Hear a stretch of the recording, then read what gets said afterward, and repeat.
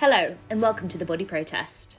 In this podcast, we combine storytelling with science to better understand how we think, feel, and relate to our bodies. I'm Nadia Craddock, and I'm a body image researcher. And I'm Honey Ross, writer and activist. This podcast is brought to you by The Pink Protest.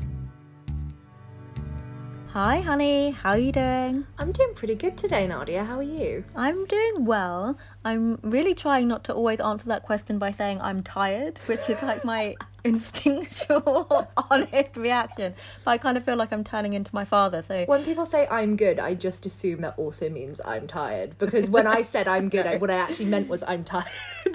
I know. And it always makes me think of that Hannah Gadsby line where she's like, I identify as tired. No, truly. Yes. To my core.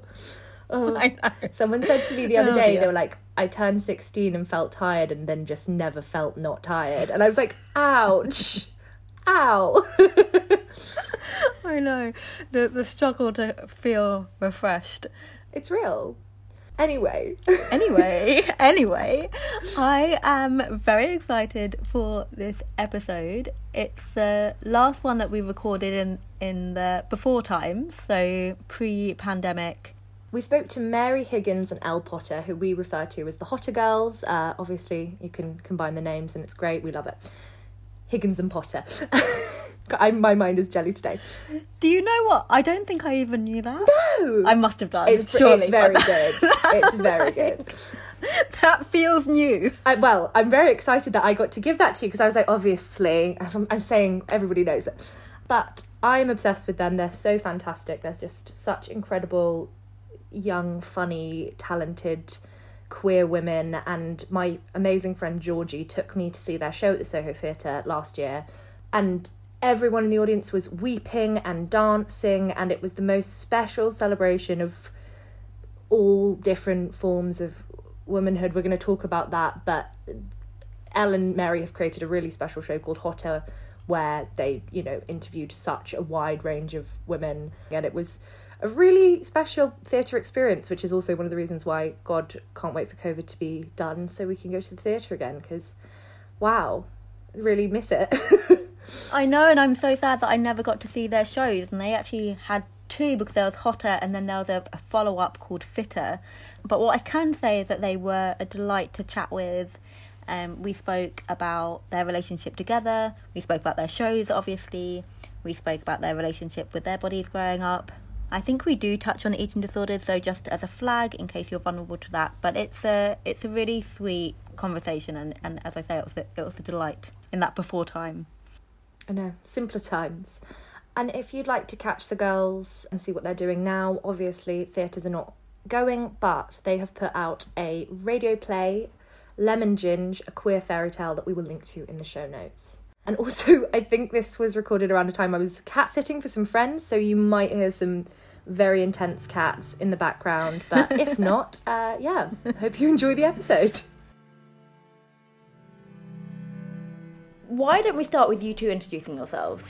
I'm Elle Potter. I'm Mary Higgins. And together, we are Hotter. Is the name of our two-person I want to just group. clarify that Elle was looking at Mary expectantly to say it at the same time, and she did not oblige. I think it's important to make that clear. Play. It was really sad to watch, I'm going to be honest. I'm devastated. I don't think I've ever felt that before. No, it's fine.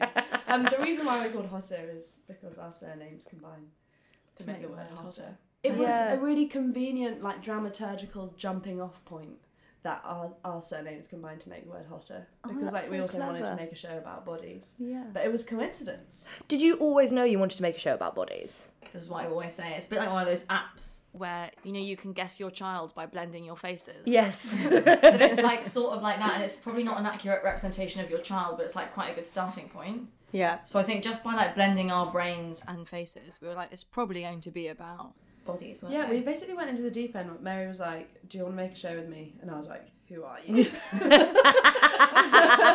But also, yes.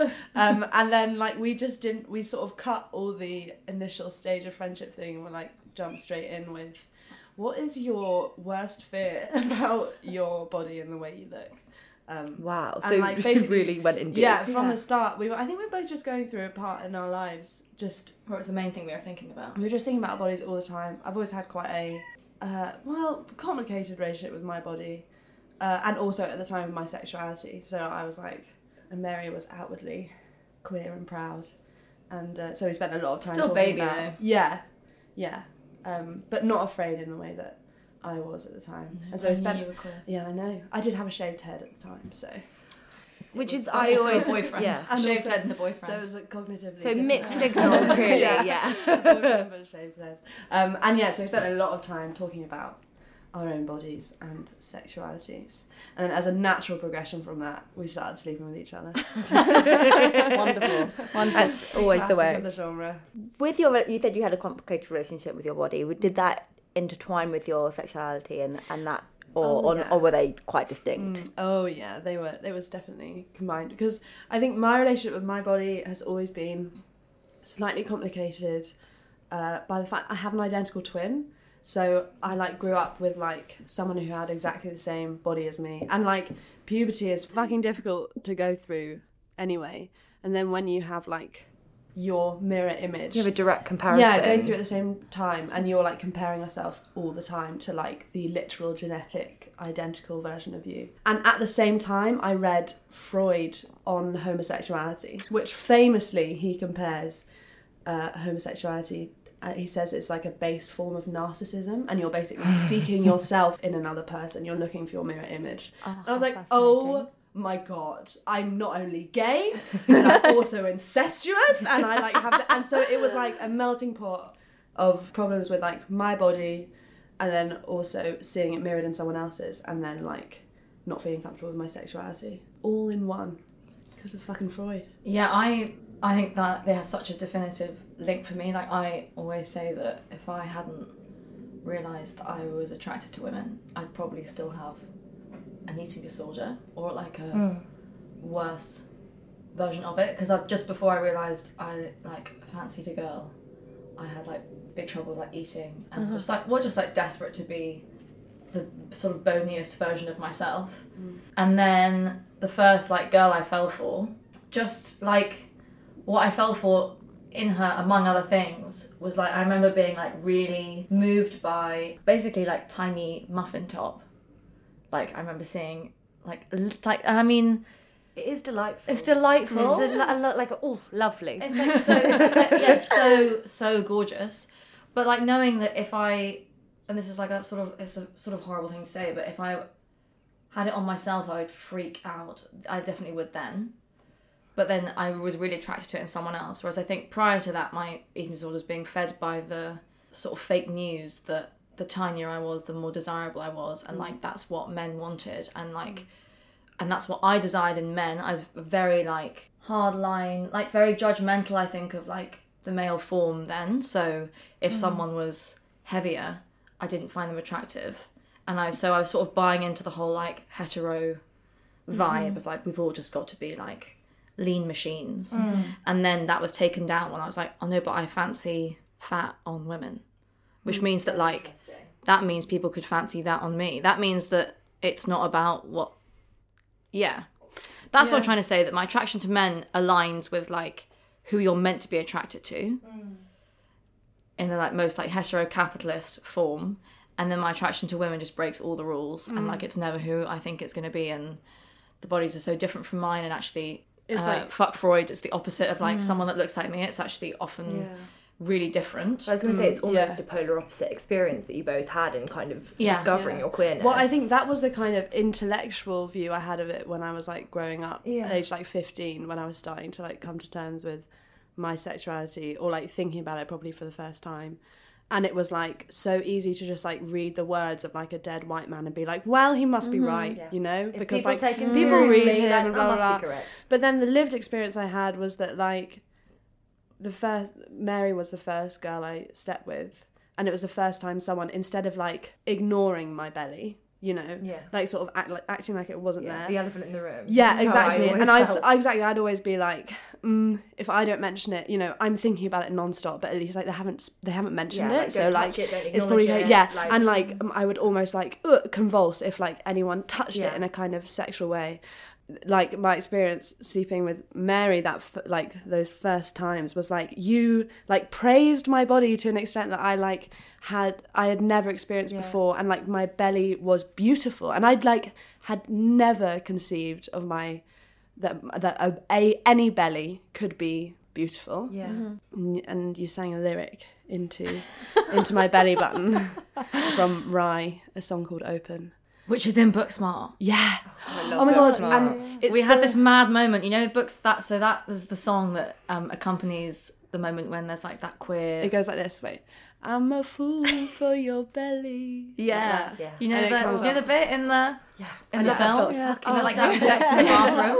Yeah. Anyway, Al and I watched it separately, but we could not believe they played that song because it was like the song, I think I played it the first time we had sex. Yeah, it was, yeah. So it was first queer sex and it was the same song. And we were both like... But the thing is, I was like we went to, I wish we'd seen the film together, but in a way it was amazing to be like, I think I went and watched it by myself or like with people who like maybe didn't know me as well. I just burst into tears when I heard that song being played in that context. Like, even though it's really quite it's not really tearjerk worthy in the film as a standalone thing, but I'm sure everyone around was like, why is she okay? Like, this isn't the sad bit. Like, this is sex. I have to say, watching Booksmart, there were so many moments in it which aren't sad or emotional scenes, but I had never seen that done on screen before. Like, I'd never seen like such a real queer love scene. I'd never seen such a brutal, also I'd never seen like just a plus size woman on screen. Yeah. Just beautiful and it's never acknowledged. And it's not part of the plot. Literally the minute I saw Beanie on screen, I burst into tears and was like, if I'd seen this as a teenager, my whole life would have been different. Yeah. You know what I mean? Like, it would have completely changed everything. The thing is, like, Booksmart starts where so many things end. Like, normally the narrative of people who are like queer or are fat, basically the story ends with them coming to terms with their body, and the whole story is about the strife of like getting there. Whereas Booksmart is like, you've got two incredible female characters on screen, one of them is queer, one of them is fat, and they already love themselves. Like, that is never doubted in the film. They like start from there and then the rest is just their life. So Mary and Elle have created two very special shows. One is called Hotter, one is called Fitter. I took my mum to see Hotter the other day, and I was going to mention this, which was she, one, burst into tears. Like, I've never seen her cry at theatre. My mum usually hates the theatre, like actively is like, I don't want to go. I don't like it. I told her she had to go. She burst into tears, and then she went, I've never seen anything so honest. And she was like, your generation is so special because the honesty and the power of what you two are doing. I mean, and I felt the same when I saw your show. My friend took me, and then the very next day I was like, I have to take my best friend, and I booked another ticket, which is now why I feel so creepy, because every time you are in the audience, you're like, please, I hope Honey's not there. Like, if I see her in the audience, I'm going to scream. But I love the show so much. I think it's so important. I think, are you going to bring it back? Sorry, just for me personally, so I can go again, obviously. Yeah, there will. Yeah. It will be back. It's coming back in one form or another. Yeah. One thing I love, and I feel like we've already kind of broached this, is just you two are so comfortable talking about things that I think have traditionally been taboo. I mean, like, just the way you're so open about masturbation, the way you're so open about periods. I love you talking about periods dripping on your white shoes, and I just was like, yes, it's so real, it's so true. Even talking about menopause, which is one of the reasons I took my mum, because I think there's so many women in that generation who are going through menopause who have never spoken about it, never heard anyone speak about it. What made you want to broach those subjects? We had a thing about what makes people embarrassed. And that being about silence, because you can't really be embarrassed about something if the person next to you knows exactly what you're talking about. Like, it only comes, that feeling, that particularly, like, it's so, also embarrassment has such a strong link to being teenage, I think. And that is because when you're going through those things for the first time, your body's changing, you don't really know if it's happening to anyone else. So there are so many stories where someone's like, what's this? When they have like blood out of their vagina. I mean, that's slightly like the generation before us, but it's all about like you immediately attach shame to something that you think is only you. And then if you talk about it, it immediately like loses its power.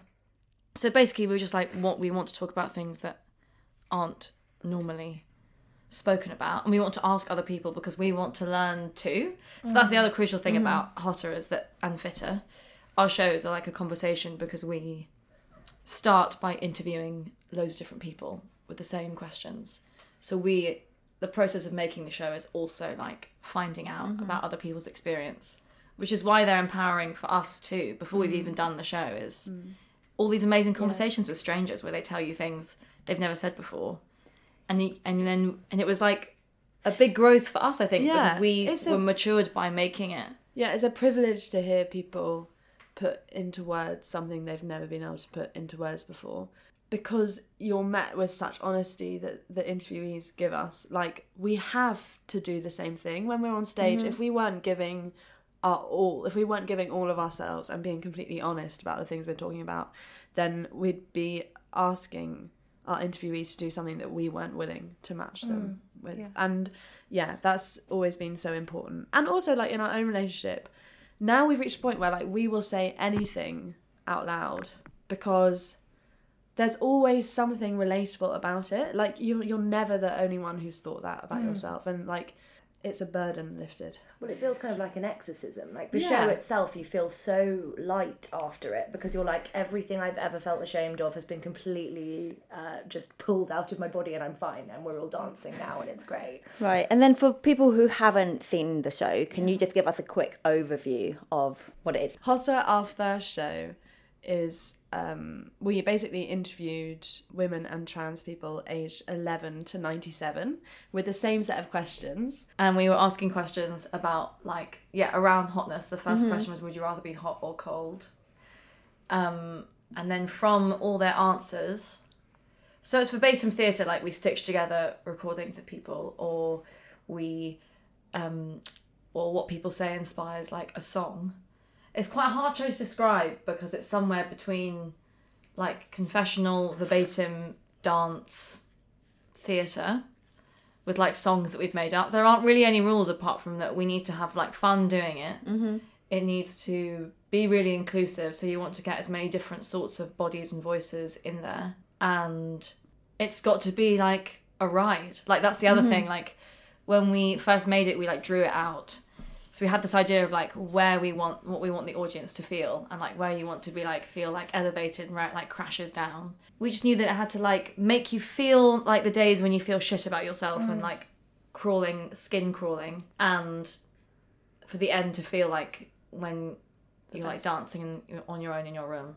And you just feel amazing. We always struggle to explain it. Even we really should have gotten better at it. It's like 3 years, and every time someone asks the question, I'm like, eek. I really wish we had a set response. But I think that's the thing, because that's why I think people like it, is because it is difficult to explain, because it's not like a play and it's not really a cabaret show. It's like a really weird mixture of, like, loads of stuff. It's like an emotional roller coaster, really, and it is. Like you said, you do feel like you've so captured the perfect essence of the days where you feel like shit about yourself, and then the days you feel really good, and especially the moments where you talk about your relationship. Could you talk a bit more about that? Like, when you were putting a relationship into it, was that immediately something you wanted to do, or did it develop? Very good question. So we've been doing Hotter for 3 years, and the first year, when we were sort of doing the initial round of interviews, we've added interviews each time, but the first round we had just started sleeping with each other, we were making the show, and then before we went up to Edinburgh for the festival, we broke up, and so we didn't have any of our own story in that iteration of the show, because, like, it was just too difficult. Like, it was the elephant in the room of, like, that entire show was, like, it was like, yeah, great, there's, like, interviews, it's, like, really fun and interesting, but, like, why are you two making this show? We didn't realise that was important, though. Like, it wasn't until we'd done a whole Fringe and we had people, like, friends giving us feedback. They were like, we just want to know about why you are making it. And I think when you start out making stuff as an artist of any description, definitely for us the fear was, like, why would anyone care about us? That's some of the motive for interviewing other people. Is that you're like, we're You're looking giving outwards. a platform to loads of voices. It's not just about like what we think about our bodies. And then it was really interesting that the main feedback we were getting was like, we just don't understand why it's you two that's making it. So it hadn't really crossed our minds to include the relationship in it. But it was a combination of like, we'd just broken up, so it was probably too difficult to talk about it. It was hard. I don't think we thought it was relevant. I think when you're first starting off like writing a show, you're always like putting the attention onto something else in order to help, because you're like, I don't have anything interesting to say about myself. Let's talk about these other people. It's so interesting to hear you say that, because now I think one of my favourite devices you use in the show is the fact that you essentially wouldn't think you are characters in the show, and then you look around and you are. Does that make sense? You know, I think you're hearing all of these other stories, and it's you two being like, we're doing these stories, and then you're like, oh no, the story is about you too. Yeah. And it's about everyone, and I think it's really special the way you've weaved that in. And it turned into one of those things where, you know, I was saying earlier about we had to match the honesty of the people we interviewed. We're like, well, we need to talk about the truth behind it. So we came back to Edinburgh the next year with like that whole through line threaded in about us, and like, yeah, and the reason the texts were in there, that was this really strange year. We both just like finished uni, but Elle was at drama school, I was like working in a cafe, and that we were only meeting on Sundays at Elle's drama school. So it was really like bitty sort of work on it, and we weren't seeing each other very much, and then we'd have these really intense Sundays in a room looking back through old texts. Wow. Yeah. Like sitting next to each other, literally scrolling back into like looking history. back through my journal. Getting like quieter and quieter. It was hellish. It was. Like, because I always, when I'm like punishing myself, will read old texts. Yes. Like, what the fuck does that? And the fact that you did that together in a room, that's like, that's like a fever dream. Like, wow. In fact, we did it the other day. I had to look through my old journals the other day for another thing we're working on. And like, oh my God, it's so hard to read back through that time, because I was also chronically depressed, which is another like element in the whole melting pot, which didn't help, you know. And it's so hard going back and reading through your old self, but also nice in a way, because we sit now and we can talk about it, and we can talk about how difficult it was, which I know, you know, lots of people can't do, and there's like unresolved trauma there. And then I think sort of stage 3 of the show that you now see at like Soho Theatre is that we then got a director. So then you're not doing that stuff on your own. Yeah. Which is the main thing, because we were sort of like, that could go so drastically wrong, what we were trying to do now, I think, that we were like in a room just us two, sort of trying to dissect our relationship, and actually all it would do was like make us go really quiet and then go home in a weird mood. And then we got our director Jess Edwards, who's like an amazing combination of like dramaturg and therapist, because she can like hold a space for you to talk about stuff like that. And like our first like rehearsal with her, she asked us to do this insane thing, which was write down 5 things you've never said to the other one. Which for us is like really hard, because we tell each other like fucking loads. Incessantly. It's just such a testament to the two of you that you could be in a relationship, that relationship to split, and then like 3 years on, you're sitting in a room together and have had a really successful run of this show and can have this conversation now. I think if I'm just thinking of all like my past relationships, and I'm like, my skin is like, oh my God. My ex sends me a meme, I like throw my phone at the wall. Like, Jesus. Yeah. I think part of it is what you said there, is that like, I think it's only possible because it's successful. Like, I think like basically that's true. The show. Yeah, the show is successful. It's only like, we only put ourselves in those positions because we're like, this is going to be, when I say successful, it's like, things are successful when it resonates with people. And like, having an ex like will resonate with people on the awkwardness, especially in queer relationships, of like often carrying on in friendship groups with like lots of ex dynamics like unfolding. Exactly. And so, you know, it would be awful if we'd done all that and then it didn't like connect with anyone. It wouldn't have been worth it. But the reason why we keep going out there and like and challenging ourselves to be braver and braver, and even braver in our new show Fitter, is because we know that people are going to relate to it in some way. Would you be happy to tell us a bit about Fitter? Yes. So Fitter started a bit as a joke because as Hotter's audiences grew and kind of diversified, we'd sometimes have men come up to us and be like, why didn't you interview any men for this? And we'd be like, it's not about you. Like, there's so much media from the last 500 years that's all about you, don't worry. You've had quite a lot of plays, like, shut up. Like, because with Hotter, it's just women and trans people, yeah. And it's everyone apart from cis men. That's sort of the rule. Right. Yeah, that's the rule. We did like think 11 like we to sometimes 97. toyed with it, but we were just like, nah. Yeah, like, just sort of like, no, it's not your space, and this has to be. And we don't want to talk to you. Yeah, we didn't want to talk to them, but they're super hard to ignore. So and then we sort of started as a joke, being like, well, let's make a whole fucking show yeah, about let's make them. a whole show about men, and we were like, oh, we should make a whole show about men, because we realised mainly that we brought a lot of preconceptions to Fitter. And like even the idea, I mean, it was literally a joke, and we needed to unpack that. Be like, well, why do we find it so funny? The idea that we as queer women would make a show about cis men, and it's about men and their bodies, right? Like, yeah, it's I made me say it's not just right.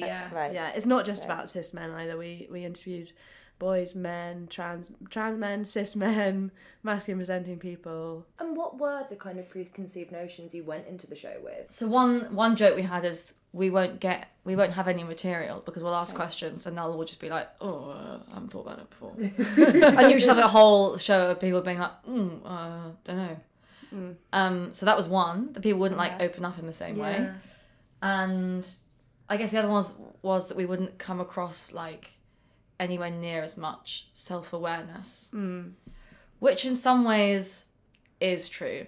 What we didn't expect actually was that the raw audio material of Fitter weighs a ton. It's so heavy on its own. Mm-hmm. It's so sad. Not necessarily because it's like outwardly sad, but because there's like a disjoint between, sometimes that's the case, but a lot of the time it's like someone saying something they felt about themselves without the sort of relief of knowing where it might have come from. So at least with like women, if someone was talking about feeling bad about their body, they've like sort of processed it in some way, or they've spoken to someone about it. You've had a or they're lifetime aware, to kind of unpack it as well, because the conversation around women's bodies has been happening much louder and for a lot longer, whereas I think men have only recently been given a platform to talk about like their emotions and their bodies and all the things that come with that. Because also a lot of the movement of like women talking about their bodies has been anti-male gaze, and they're not really welcomed into that discourse of like self-love. Like it's kind of, you know, you don't hear men talk about self-love. Well, there's like, I mean, it breaks my heart that there isn't really like a kind of body positivity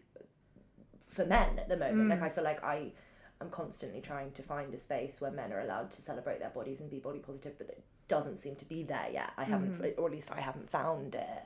You know, there are people obviously trying, but it does feel like there's this very, it's very just overwhelmingly sad that they haven't been given permission, essentially. Yeah, but it's in the shadow of feminism, isn't it? So like right now, to be entirely male body positive feels like you would have to sort of forget what bodies like yours have meant for women. I think there's something about it in the link to feminism, I think, that means that it is really hard right now to be like, woohoo, I love being a man, because that's like, well, of course you do, like we live in a patriarchy. The feminism thing is like you're lifting the roof off of like oppression that you felt and being like, whoa, we can raise the roof if this is so simple. Whereas if you're doing it as a man, you're like, well, you didn't even have a roof there. But they do, because there's so much silence. There's actually way more silence about like how you feel in your body, because it's just meant to be all sorted. And that's where like masculine norms come in and toxic masculinity, because it's not seen as masculine to talk about emotions in that way, and to be soft or to be vulnerable. To the point, this is I think what makes the Fitter material sad. That goes to a point at which it's not just about talking about feelings, like they actually talk about feeling less. Like it's not just about what you say. If you grow up learning not to talk about feelings, there is eventually a knock-on thing where I think it makes you feel less. Like we've had conversations where it's just like, I don't have that experience of feeling. That's what we were coming across. There were like questions about crying in it, and loads of members just being like, I don't really do that. Yeah, but I think that is so physiological. It's not coming from, I think my preconception was like, oh yeah, boys don't cry, and we're going to hear that over and over again. The thing that's scary was that it's not an active decision not to cry. It's not like I'm going to suppress that feeling in order to not cry. It's like I can't. Like I wouldn't. It was not even in my emotional vocabulary. Yeah, I'd to quite like consider to. that as an option. I remember reading a statistic once that baby boys are more likely to learn to not cry. I'm absolutely butchering this. Basically because they realise that their parents were less likely to respond to them crying were they to like a female counterpart. And so baby boys cry less if that's the way you've been conditioned and raised, because they've learned that their parents won't come if they cry.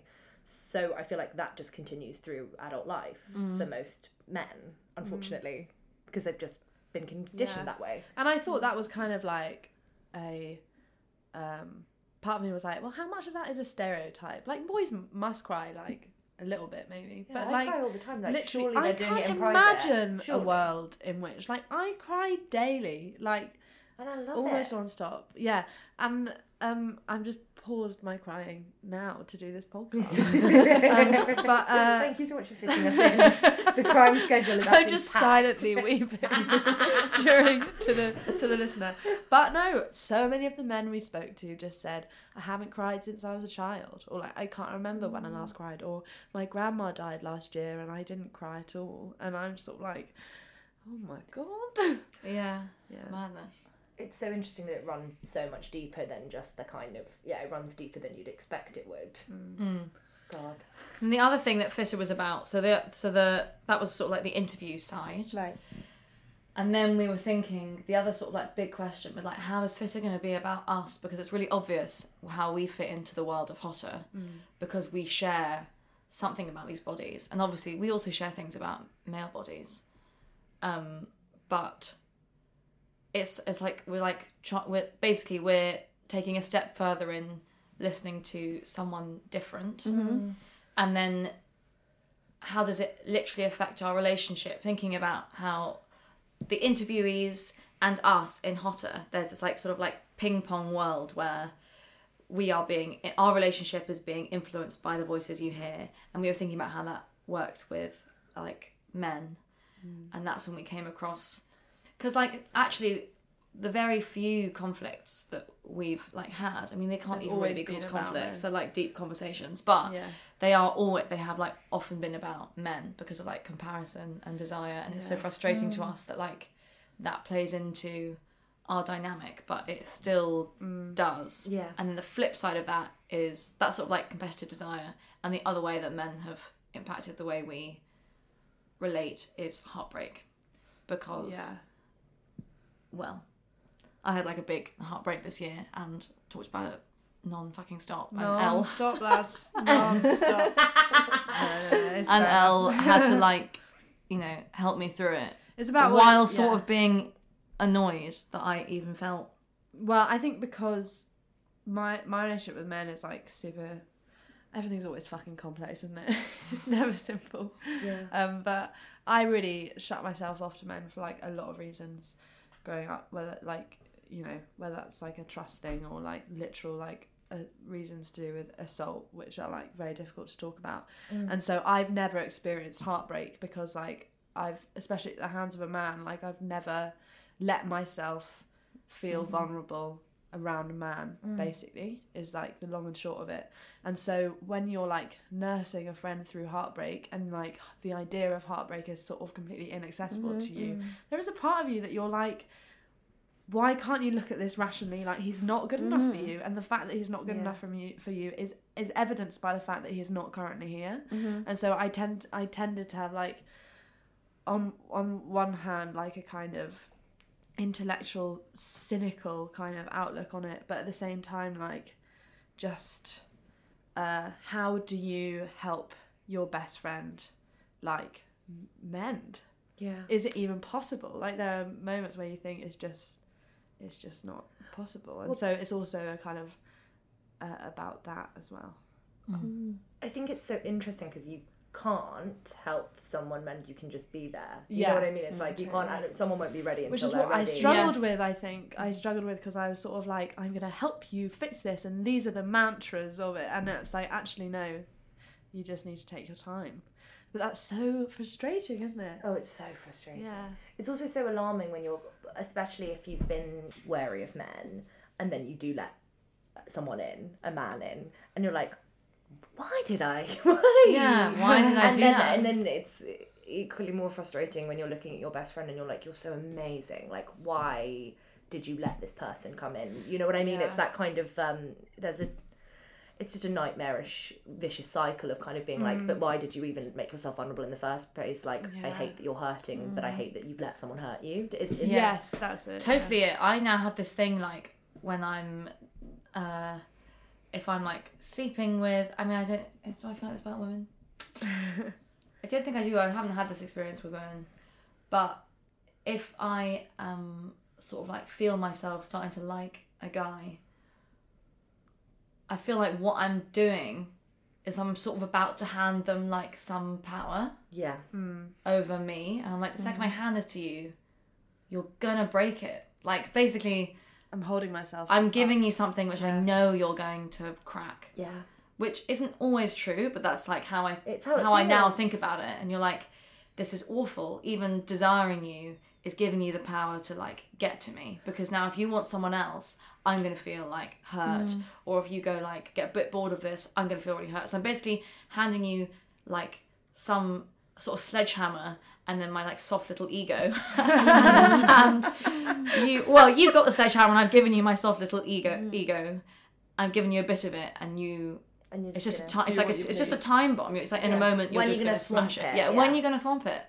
That feeling is horrible. It also kind of feels like the more you hand it over, the more cracked the ego gets anyway. So it's kind of even worse because even if they don't hurt you, you've already planned for it. You've already penciled in the, despair. You can't help that. You're so right. Penciling in the despair is like an excellent phrase for that. Yeah. Because then there's like a bit of you holding back. I think that's my relationship with men is that I perpetually pencil in the despair.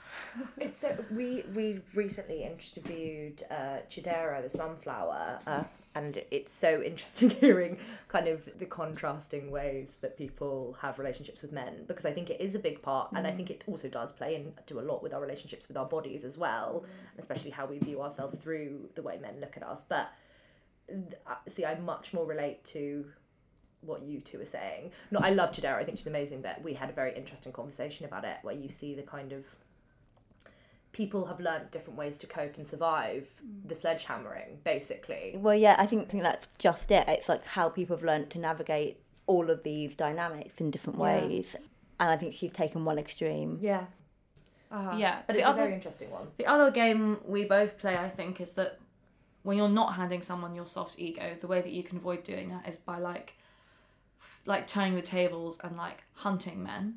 So we both know this in like a sort of casual sex way that you're like, I know you fancy me, and that sort of that confidence in someone fancying you pretty much only comes when you know they haven't got your soft ego. Like the stakes, you're not about to lose something really like precious to you, and so that's when you can really see attraction really clearly. I think is when you haven't got your own like stake in it.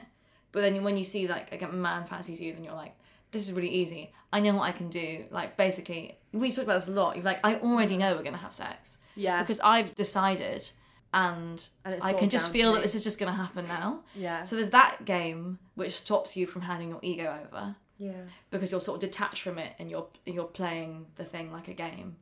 And that's why it feels really... Does that really... make you feel masked when you do that? Yeah. Yeah. It is like a mask way of fucking. And that's it also the time when... so powerful. Yeah. And it's also the time when you're like... Those are sort of the only occasions where I'm like, okay, I'm going now. Yeah. We've had sex, I'm leaving. It's like 2 a.m, but I'm not going to sleep in your bed. Or you're like, well, the 1 in the morning, you're just like, bye. I've or like, you need to leave. Like, yeah, you need to go. Like, sorry, we're done. on the way. Yeah, like, bye. I've already booked your Uber, yeah. But that's the way in which, like, I think I'm going to muddle my way through this thought. The act of, like, performing on stage, we spoke about this a lot when we were rehearsing and writing, like almost there's something about the act of performing on stage that is sort of mask, and I'm gonna try and unpack this because it's a power thing of being like everyone is here to see me, and I'm gonna sit back in it and just assume that everyone's listening. I imagine it's how most like straight cis white men feel all the time. Just like when they turn up to an event, they're like, everyone's here for me. You're like, this is my birthday. Weirdly, even though you're putting in loads of effort and like into the act of performing, really you're not having to do anything at all because they're coming to you. And then also the act of like filtering your emotions, and there are points in the show where we talk about like super difficult things, but the act of like filtering them down into like a pulp that is presentable on stage. Basically, in order to perform, you have to put up some kind of facade even when you are presenting your most like raw, you know, quote unquote vulnerable self. There is a level at which you are having to kind of hold a version of yourself like there, and that feels quite masked, and it also feels like very powerful because you're letting them come to you XYZ. It made me feel so like in control and powerful while we were performing. There's also something about like the boxer to it, because you're being like, there's one way of looking at it like, oh, these people say these amazing like emotional vulnerable letters about themselves every day. And then the experience of doing that though is a little bit like getting ready for like a boxing match, because the vulnerability is your strength. So in some ways you're being like, look how fucking strong I am, I can say this letter every day. Although I'm exposing a vulnerability, I'm also being like, I can handle this, I process this in some way. I might be crying while I read this thing, but I'm getting up every day and doing it. So there is a sort of like macho bravado in a weird way that I feel of being like, now I'm sitting on my box, I'm going to tell 90 people something that like most people would be really terrified to say. There's vulnerability wrapped in there's strength wrapped in the vulnerability. Well, it's interesting because it kind of feels like a complete reclamation of vulnerability and a rebranding, because I think for so long things that were considered typically masculine were very, you know, like macho bravado, but actually I think the real strength is coming from the vulnerability, and that's actually what scares people now. It's terrifying to people that you can get up there and look someone like dead down, you know, you can stare at them and be like, just so you know, I've had a wank, like that's terrifying to people. They're like, that honesty is so frightening and so brave, and it's interesting that we're even considering that as mask because it's powerful, but actually it's a typically inherently feminine thing, or it's like that's what we've been branded as, is the emotional ones. So like reclaiming that and being like, no, this is powerful as hell is very fucking cool. But that's like something I'm always kind of tripping over myself and saying, because I've just like done that whole, you know, talk about how performing is mask. But I think I'm just using mask as synonymous with powerful, which is like inherent. It's just wrong. Like, I shouldn't have to feel like I'm becoming something else in order to feel powerful. But it's also interesting at that sliding scale of feeling masculine and feeling feminine. Like, it is something that like we all have days where I feel more masked than I feel femme. Like, it's very interesting, but it's not something that we talk about at all really in our day-to-day lives, and I like that you two are unpacking that. Well, just that you can draw on both like energies. So like one thing that happens is before Hotter we do this, like in the preset we do this big femme like posy dance to like Lizzo in like pink light, and we're in our like costumes, and so we spend the time before the show starts doing this like femme hair flicking, nail checking, and, like bum moving stuff and for like 15 minutes, and it's so fun. And so that's where that performance energy comes from. And then before Fitter we are behind the like blacks, so in the shadows, the audience can't see us, but we're still dancing, except we're in suits and we're both dancing in like a mask way. My hands are in my pockets, the energy that we're like nodding really fervently. The energy that we're building up is like a different thing, but it comes from the same. It just it's a different sort of fire. But there is something about mask and effort. I think mask movement, I think, is about like not showing often effort. Like when you see guys dance in the club, it's sort of like, I'm not even trying to dance, but I am. And then the like femme camp version, it'd be humiliating. And then like femme camp queer culture is like voguing, where it's like I am like fucking working so hard. So that difference we like really felt, I think. That's well, it's interesting with like, because I know a lot of people who do Vogue and in ballroom culture and so you have Vogue Femme, which is very soft, and the idea is to be soft and cunt. That's the ethos you want to create. So you want to create feminine, you want to create feminine lines. Whereas when they'll do All American Runway, that is mask, and it is hard. There's no hip, there's no softness to it. It's hard and it's. I can't do it. I love hearing you say cunt. It was the most exciting thing I've had all day. I was like, it's not. I don't normally swear. I was like, because I hear your mum swear for the first time. But it's part of the vocabulary. Yeah. Then it becomes allowed. I love that word. Wait, I want to go back to the show. So I'm a researcher, and so I do lots of interviews as part of some of my work. And so and when you're talking about all the interviews and the range from children to people in their 90s is so fascinating to me, and hearing how they speak about bodies. And I just wonder if you've got anything that has really stood out to you or has changed your thinking over the course of the years that you've been doing those interviews and doing the show. Yeah, what was one kind of very eye-opening tidbit that you got? Because we probably have or something that you're just stuck on, that just is that'll stay with you. Stays. I think mostly it's the older people we've interviewed. So for me, I interviewed my grandma Pommy for Hotter, and her interview is sort of the heart of the show. And the kind of equivalent in Fitter is Mr. Hamilton, who's 102 years old. Wow. And it's hard to explain how it feels interviewing someone who has just lived that long.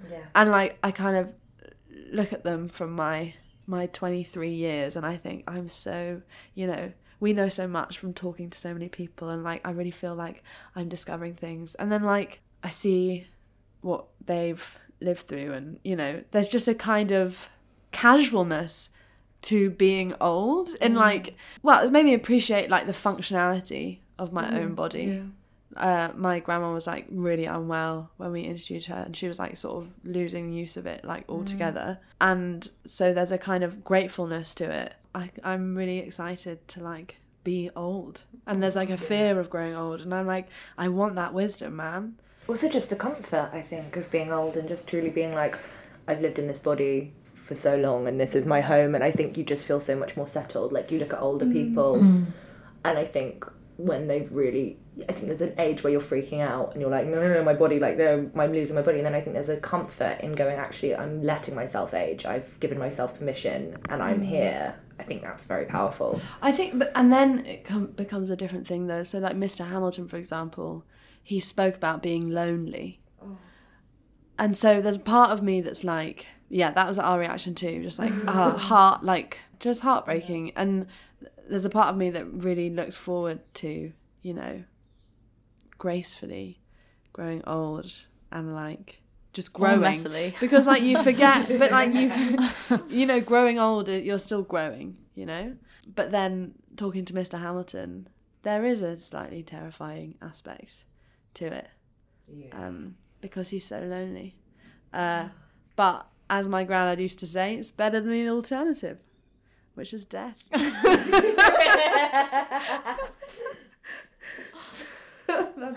So Mary, do you maybe want to give us a little bit more I'm so sorry. See us out? Also, there's no pressure to. If you've got a good heavy one, please, by all means. I don't think it's not heavy. I was thinking about someone we interviewed called Katie, and there's a wheelchair user, and I had this long discussion with her about bodies, and one thing that really struck me was she was sort of being I knew that other people found my scoliosis disgusting, but then much earlier than I think lots of people get a grip on it, she was basically because I realised so early on I'm never gonna look like that person. There's a rebellious thing, a rebellious energy that then fuels her self-love, and I think I was sort of lazy expecting that would be a continuing problem, that you'd be oh, I don't know if I feel beautiful because I don't map onto the things that I see. And actually what I encountered was the complete opposite, which was no, there's a freedom in this, because no one's presenting me, like the way people see me, it can't impact me because I know who I am. And we came across a sort of similar thing with Fitter, where like people that had disabilities that made them look physically different from other people tended to have like a really like actually much more like stronger resilience. There's a danger in looking more like the people you see in magazines in any way, race or like body form, because actually then it becomes this thing that you drive towards and you don't then develop the like rebellious instinct. Whereas you get to decide what's beautiful if you don't fit the traditional narrative. Yeah, you or get just to go, I like this about myself, I think this is beautiful. Yeah, that really makes me think of two things. It makes me think of you when we were talking about Love Island one time. I was just thinking about that. Well, because I remember asking you, like, do you feel bothered by watching, like, you, like, I don't watch Love Island, but you watch it all the time, and I'm like, do you not find it a bit, like, oppressive, or, like, because you've got all these, like, perfect bodies, and you're like, no, they're, like, CGI models, it's, like, it's so far, they're so far removed. I literally just listened to that episode. Oh, really? Really, yeah. But I think that like, pulls that back to me, so it's a way of thinking, and then the other thing you were saying, so with my research centre, part of it is looking at people who have got visible difference, and actually you do see that in the research that actually people who do have an appearance that is different to the norm can have this like resilience that they've maybe had to build up, but once they've got it, it's fiery and strong, and I think that's really powerful, and I think something for all of us to kind of learn from. I think to learn that like being different from the norm is it can be a sort of freedom. Obviously comes with a whole host of things that are not about being a privileged body that would be like difficult, but there's the other thing, which is like to not shroud whole groups of people in like vague clouds of pity, because actually they might know something about closer to being free from the sort of like structures that you're a slave to than you will ever know, because they know something, they've sorted something out about why not to care about what other people think way before it takes the rest of us motherfuckers to get there, because you're like, you might be like 80 before you're like, maybe I just shouldn't listen to other people. And if you've always been different, then I think like there's an accelerating thing where you're like young, you're like, fuck this, I can't, I'm going to spend the rest of my life feeling shit about this if I don't just like learn that getting over this now is good. That's my like uplifting thing. No, I think that's really good. That's a perfect way to really a perfect saved. ending note. No saving needed. Obviously, we could talk to you all day. Where can we find you on social media? Oh, we're at Hotter Project on Instagram and on Twitter. Yeah, that's basically Anything it, isn't else? it? That's basically it. My number is The Tinder. Yeah, it can be found on Hinge and Tinder and all Bumble. genders. Thank you for listening to the Body Protest podcast. We hope you've enjoyed this episode. It would mean the world to us if you could subscribe, rate and review. You can follow Honey on Instagram at honeykinney. And you can follow Nadia at nadia.craddock. This podcast is edited by the angels at Project Harness, Daisy and Rasheen. And brought to you by the Pink Protest Podcast Network.